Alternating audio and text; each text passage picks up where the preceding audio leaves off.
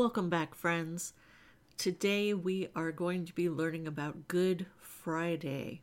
And like yesterday, we're going to be going a little deep into the verses and the notes, but it's also we can get a nice solid foundation as to what happened on Good Friday. So let's get right into it. Good Friday begins with the betrayal and arrest of Jesus. If you remember yesterday on Maundy Thursday, Jesus said in Mark 14:42, "Up, let's be going. Look, my betrayer is here." And in Matthew 26, verses 47 through 56, it says, "And even as Jesus said this, Judas, one of the 12 disciples, arrived with a crowd of men armed with swords and clubs. They had been sent by the leading priests and elders of the people. The traitor Judas had given them a prearranged signal. 'You will know which one to arrest when I greet him with a kiss.' So Judas came straight to Jesus. 'Greeting, Rabbi,' he exclaimed, and gave him the kiss. Jesus said, 'My friend, go ahead and do what you have come for.' Then the others grabbed Jesus and arrested him. But one of the men with Jesus pulled out his sword and struck the high priest's slave, slashing off his ear. 'Put away your sword,' Jesus told him. 'Those who use the sword will die by the sword. Don't you realize that I could ask my Father for thousands of angels to protect us, and he would send them instantly? But if I did, how would the scriptures be fulfilled that describe what must happen now?' Then Jesus said to the crowd, 'Am I some dangerous revolutionary that you come with swords and clubs to arrest me? Why didn't you arrest me in the temple? I was there teaching every day, but this is all happening to fulfill the words of the prophets as recorded in the scriptures.' At that point, all the disciples deserted him and fled." Now the note for Luke chapter 22, verse 53 says the religious leaders had not arrested Jesus in the temple for fear of a riot. Instead, they came secretly at night under the influence of the power of darkness, Satan himself. Although it looked as if Satan was getting the upper hand, everything was proceeding according to God's plan. It was time for Jesus to die. And in our Bible, there is an insert titled Jesus' Trial. In it, it says Jesus' trial was actually a series of hearings, carefully controlled to accomplish the death of Jesus. The verdict was predetermined, but certain legal procedures were necessary. A lot of effort went into condemning and crucifying an innocent man. Jesus went through an unfair trial in our place so that we would not have to face a fair trial and receive the well-deserved punishment for our sins. The next section is titled Annas and Caiaphas Question Jesus, and in John 18:19 it says, "Inside, the high priest began asking Jesus about his followers and what he had been teaching them." The note for that says during the night Jesus had a pre-trial hearing before Annas, before being taken to Caiaphas and the entire high council. The religious leaders knew they had no grounds for charging Jesus, so they tried to build evidence against him by using false witnesses. In Mark 14, verses 53 through 65, it says, "They took Jesus to the high priest's home, where the leading priests, the elders, and the teachers of religious law had gathered. Meanwhile, Peter followed him at a distance and went right into the high priest's courtyard. There he sat with the guards, warming himself by the fire. Inside, the leading priests and the entire high council were trying to find evidence against Jesus so they could put him to death. But they couldn't find any. Many false witnesses spoke against him, but they contradicted each other. Finally, some men stood up and gave this false testimony. 'We heard him say, I will destroy this temple made with human hands, and in 3 days I will build another made without human hands.' But even then they didn't get their story straight. Then the high priest stood up before the others and asked Jesus, 'Well, aren't you going to answer these charges? What do you have to say for yourself?' But Jesus was silent and made no reply. Then the high priest asked him, 'Are you the Messiah, the Son of the Blessed One?' Jesus said, 'I am, and you will see the Son of Man seated in the place of power at God's right hand and coming on the clouds of heaven.' Then the high priest tore his clothing to show his horror and said, 'Why do we need other witnesses? You have all heard his blasphemy. What is your verdict?' 'Guilty,' they all cried. 'He deserves to die.' Then some of them began to spit at him, and they blindfolded him and beat him with their fists. 'Prophesy to us,' they jeered. and the guards slapped him as they took him away. And then we have a few notes. The note from Matthew 26:57 says, because of their haste to complete the trial and see Jesus die before the Sabbath, less than 24 hours away, the religious leaders met in Caiaphas' home at night instead of waiting for daylight and meeting in the temple. The note for Matthew 26:59 says, the High Council was the most powerful religious and political body of the Jewish people. Although the Romans controlled Israel's government, they gave the people power to handle religious disputes and some civil disputes. So the High Council made many of the local decisions affecting daily life. But a death sentence had to be approved by the Romans. And then the last note regarding chapter 26, verses 65 and 66 says, the high priest accused Jesus of blasphemy, calling himself God. To the Jews, this was a great crime punishable by death. The religious leaders refused even to consider that Jesus' words might be true. They had decided to kill Jesus, and in so doing, they sealed their own fate as well as his. Like the members of the High Council, you must decide whether Jesus' words are blasphemy or truth. Your decision has eternal implications. Moving on to Peter denies knowing Jesus. In Luke chapter 22, verse 54b through 62, it states, and Peter followed at a distance. The guards lit a fire in the middle of the courtyard and sat around it, and Peter joined them there. A servant girl noticed him in the firelight and began staring at him. Finally, she said, this man was one of Jesus' followers. But Peter denied it. Woman, he said, I don't even know him. After a while, someone else looked at him and said, you must be one of them. No, man, I'm not, Peter retorted. About an hour later, someone else insisted, this must be one of them because he is a Galilean too. But Peter said, man, I don't know what you're talking about.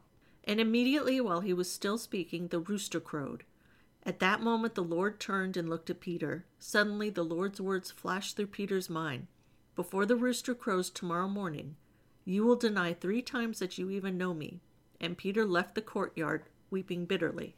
We move to the Council of Religious Leaders condemns Jesus. Mark 15:1 says, very early in the morning, the leading priests, the elders, and the teachers of religious law, the entire High Council, met to discuss their next step. They bound Jesus, led him away, and took him to Pilate, the Roman governor. Luke 22:66 through 71 tells us, at daybreak, all the elders of the people assembled, including the leading priests and the teachers of religious law. Jesus was led before this high council, and they said, tell us, are you the Messiah? But he replied, if I tell you, you won't believe me. And if I ask you a question, you won't answer. But from now on, the Son of Man will be seated in the place of power at God's right hand. They all shouted, so are you claiming to be the Son of God? And he replied, you say that I am. Why do we need other witnesses? They said. We ourselves heard him say it. The note from Matthew chapter 27 verses 1 and 2 says the Jewish leaders had arrested Jesus on theological grounds, blasphemy. Because this charge would be thrown out of a Roman court, however, they had to come up with a political reason for Jesus' death. Their strategy was to show Jesus as a rebel who claimed to be a king and thus a threat to Caesar. Pilate was the Roman governor for the regions of Samaria and Judea from AD 26 to 36. Pilate was not popular, but the religious leaders had no other way to get rid of Jesus than to go to him. Ironically, when Jesus, a Jew, came before him for trial, Pilate found him innocent. He could not find a single fault in Jesus, nor could he contrive one. And finally, the note from Mark 15:1 says, why did the Jewish leaders send Jesus to Pilate, the Roman governor? The Romans had taken away the Jews' right to inflict capital punishment, so in order for Jesus to be condemned to death, he had to be sentenced by a Roman leader. The Jewish leaders wanted Jesus executed on a cross, a method of death that they believed brought a curse from God. They hoped to persuade the people that Jesus was cursed, not blessed by God. Now we find out what happened with Judas. In Matthew 27 verses 3 through 10, it says, when Judas, who had betrayed him, realized that Jesus had been condemned to die, he was filled with remorse. So he took the 30 pieces of silver back to the leading priests and the elders. I have sinned, he declared, for I have betrayed an innocent man. What do we care? They retorted. That's your problem. Then Judas threw the silver coins down in the temple and went out and hanged himself.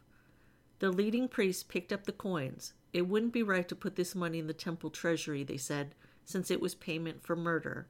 After some discussion, they finally decided to buy the potter's field, and they made it into a cemetery for foreigners.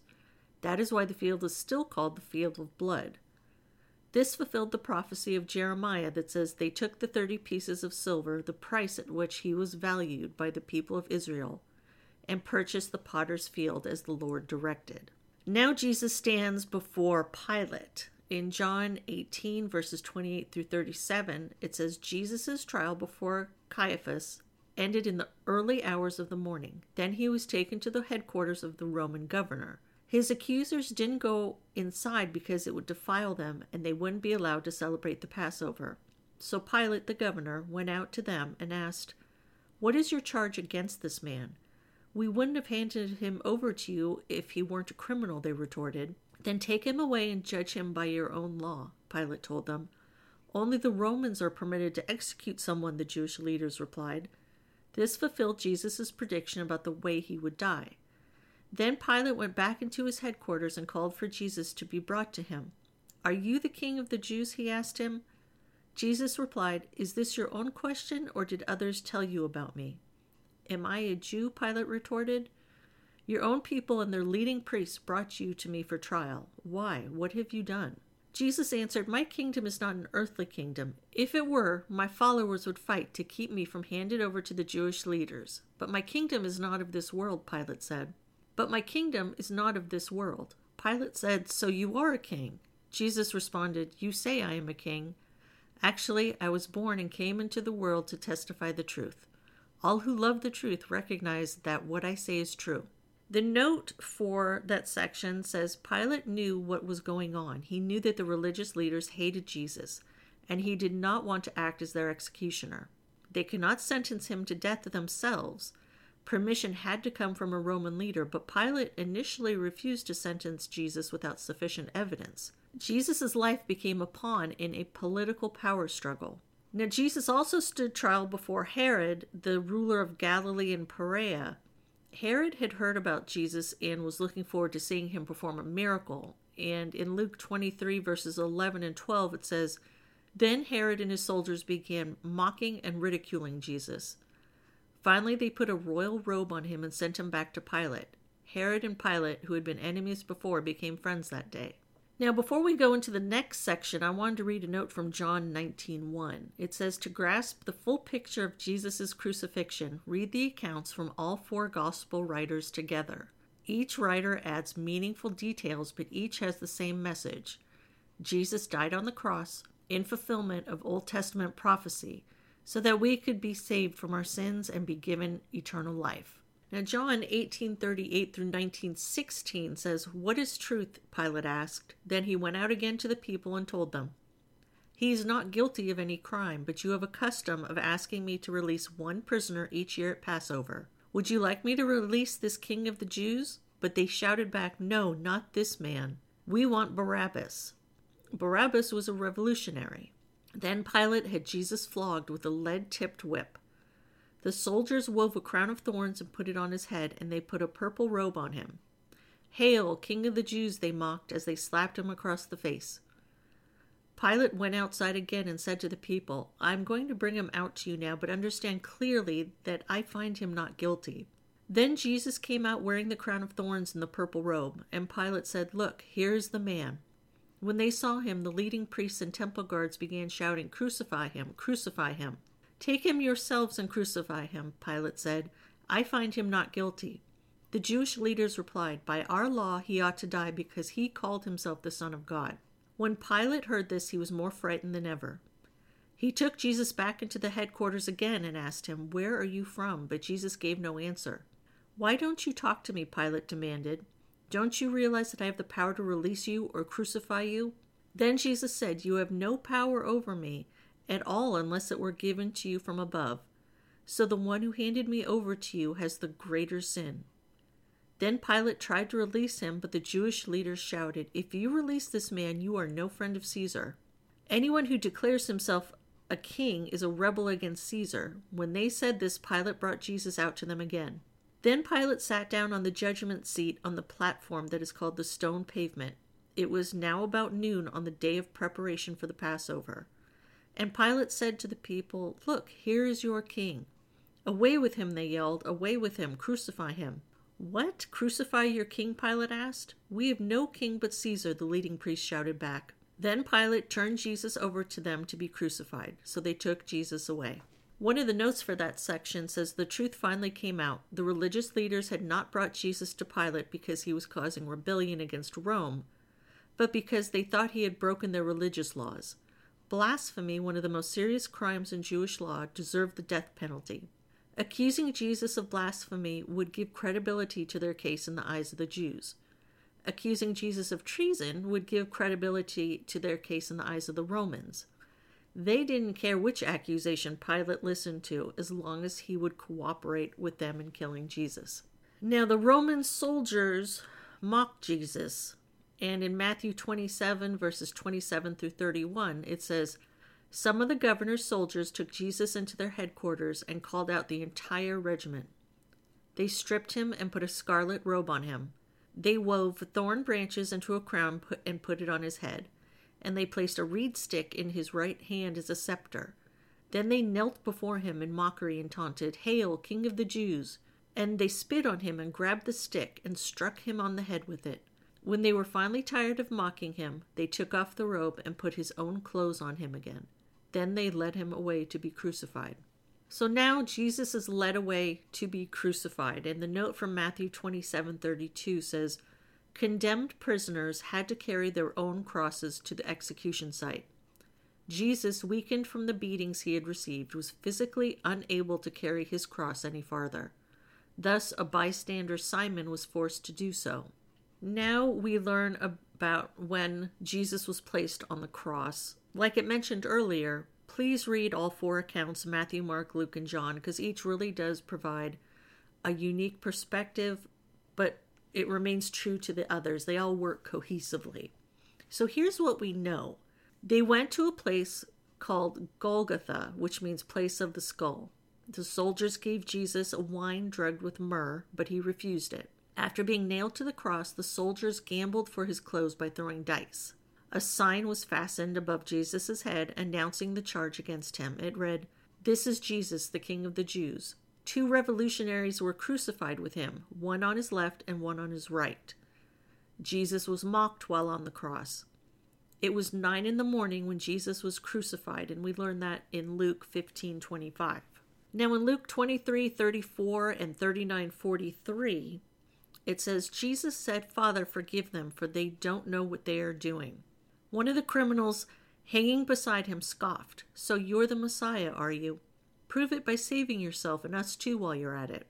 But the other criminal protested, 'Don't you fear God even when you have been sentenced to die? We deserve to die for our crimes, but this man hasn't done anything wrong.' Then he said, 'Jesus, remember me when you come into your kingdom.' And Jesus replied, 'I assure you, today you will be with me in paradise.'" And the note for that section says Jesus asked God to forgive the people who were putting him to death, Jewish leaders, Roman politicians and soldiers, bystanders, and God answered that prayer by opening up the way of salvation, even to Jesus' murderers. Jesus was suffering the most horrible, painful death ever devised by sinful man, and he looked at the people responsible for his suffering and prayed for their forgiveness. The Roman officer and soldiers who witnessed the crucifixion said, "This man truly was the Son of God." Soon many priests were converted to the Christian faith. Because we are all sinners, we all played a part in putting Jesus to death. The good news is that God is gracious. He will forgive us and give us new life through his Son. Another note for that section says, "As this man was about to die, he turned to Christ for forgiveness, and Christ accepted him. This shows that our deeds don't save us. Our faith in Christ does. It's never too late to turn to God. Even in his misery, Jesus had mercy on this criminal who decided to believe in him. Our lives will be much more useful and fulfilling if we turn to God early, but even those who repent at the very last moment will be with God in paradise." The note for John 19:25 through 27 says, "Standing near the cross were Jesus' mother and his mother's sister Mary and Mary Magdalene. When Jesus saw his mother standing there beside the disciple he loved, he said to her, 'Dear woman, here is your son.' And he said to this disciple, "Here is your mother." And from then on, this disciple took her into his home. And the note for that section says, even while dying on the cross, Jesus was concerned about his family. He instructed John to care for Mary, Jesus' mother. Our families are precious gifts from God, and we should value and care for them under all circumstances. Neither Christian work nor key responsibilities in any job or position excuse us from caring for our families. Now we move on to Jesus dies on the cross. And here's what we know. At noon, darkness fell across the whole land until 3 p.m. At 3 p.m., Jesus called with a loud voice, my God, why have you abandoned me?" Many thought Jesus was calling for the prophet Elijah, and one of the bystanders filled a sponge with sour wine so Jesus could drink. The soldiers watching over the prisoners broke the legs of the 2 men crucified with Jesus, but because Jesus was already dead, they did not break his legs. One of the soldiers pierced Jesus' side with a spear, and immediately blood and water flowed out. The note for Matthew 27:45 says, "We do not know how this darkness occurred, but it is clear that God caused it." Nature testified to the gravity of Jesus' death, while Jesus' friends and enemies alike fell silent in the encircling gloom. The darkness on that Friday afternoon was both physical and spiritual. The note for Matthew 27:47 says the bystanders misinterpreted Jesus' words and thought he was calling for Elijah. Because Elijah had ascended into heaven without dying, they thought he would return again to rescue them from great trouble. At their annual Passover meal, each family set an extra place for Elijah in expectation of his return. Now, regarding when Jesus said, my God, why have you abandoned me?" in Mark 15:34, the note says Jesus did not ask this question in surprise or despair.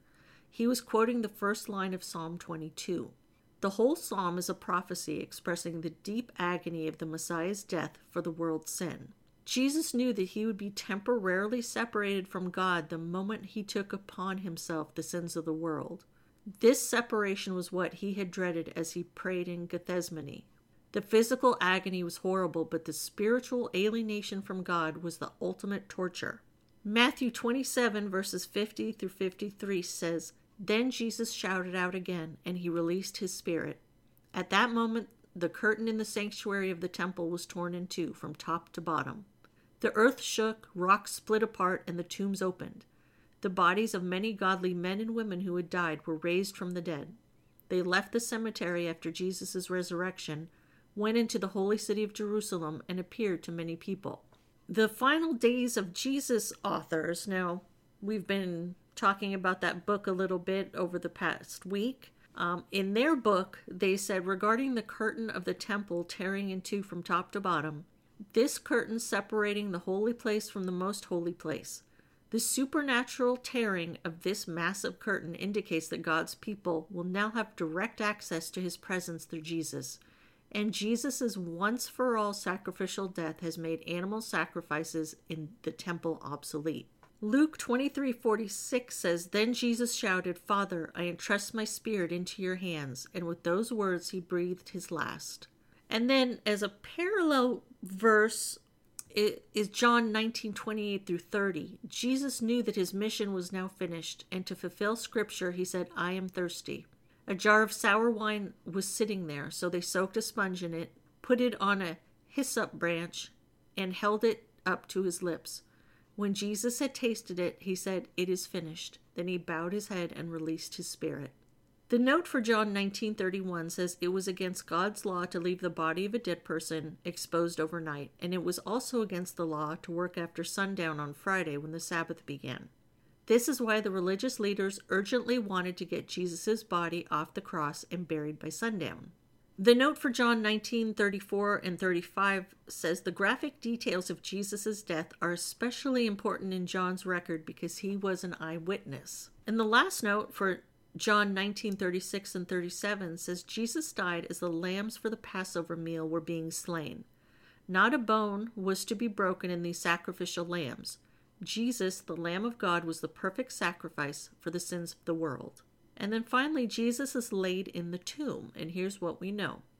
A rich man and follower of Jesus named Joseph asked Pilate to release Jesus' body to him. He wrapped the body in a long sheet of clean linen cloth and placed it in his own tomb, which had been carved out of rock. John 19:39 through 40 tells us, with him, meaning Joseph, came Nicodemus, the man who had come to Jesus at night. He brought about 75 pounds of perfumed ointment made from myrrh and aloes. Following Jewish burial custom, they wrapped Jesus' body with the spices in long sheets of linen cloth. Joseph then rolled a great stone across the entrance and left. Mary Magdalene and the other Mary sat across from the tomb and watched. And in Luke 23:56, it tells us both women went home and prepared spices and ointments to anoint his body. But by the time they were finished, the Sabbath had begun. So they rested as required by the law. And finally, the note from Mark 15:46 says, Joseph wrapped Jesus' body, placed it in the tomb, and rolled a heavy stone across the entrance. The religious leaders also watched where Jesus was buried. They stationed guards by the tomb and sealed the stone to make sure that no one would steal Jesus' body and claim he had risen from the dead. And there we have it, the story of Good Friday. Tomorrow there's not much to talk about for Holy Saturday, but we will talk about it. Thank you for joining me. Have a blessed day, and I will catch you next time.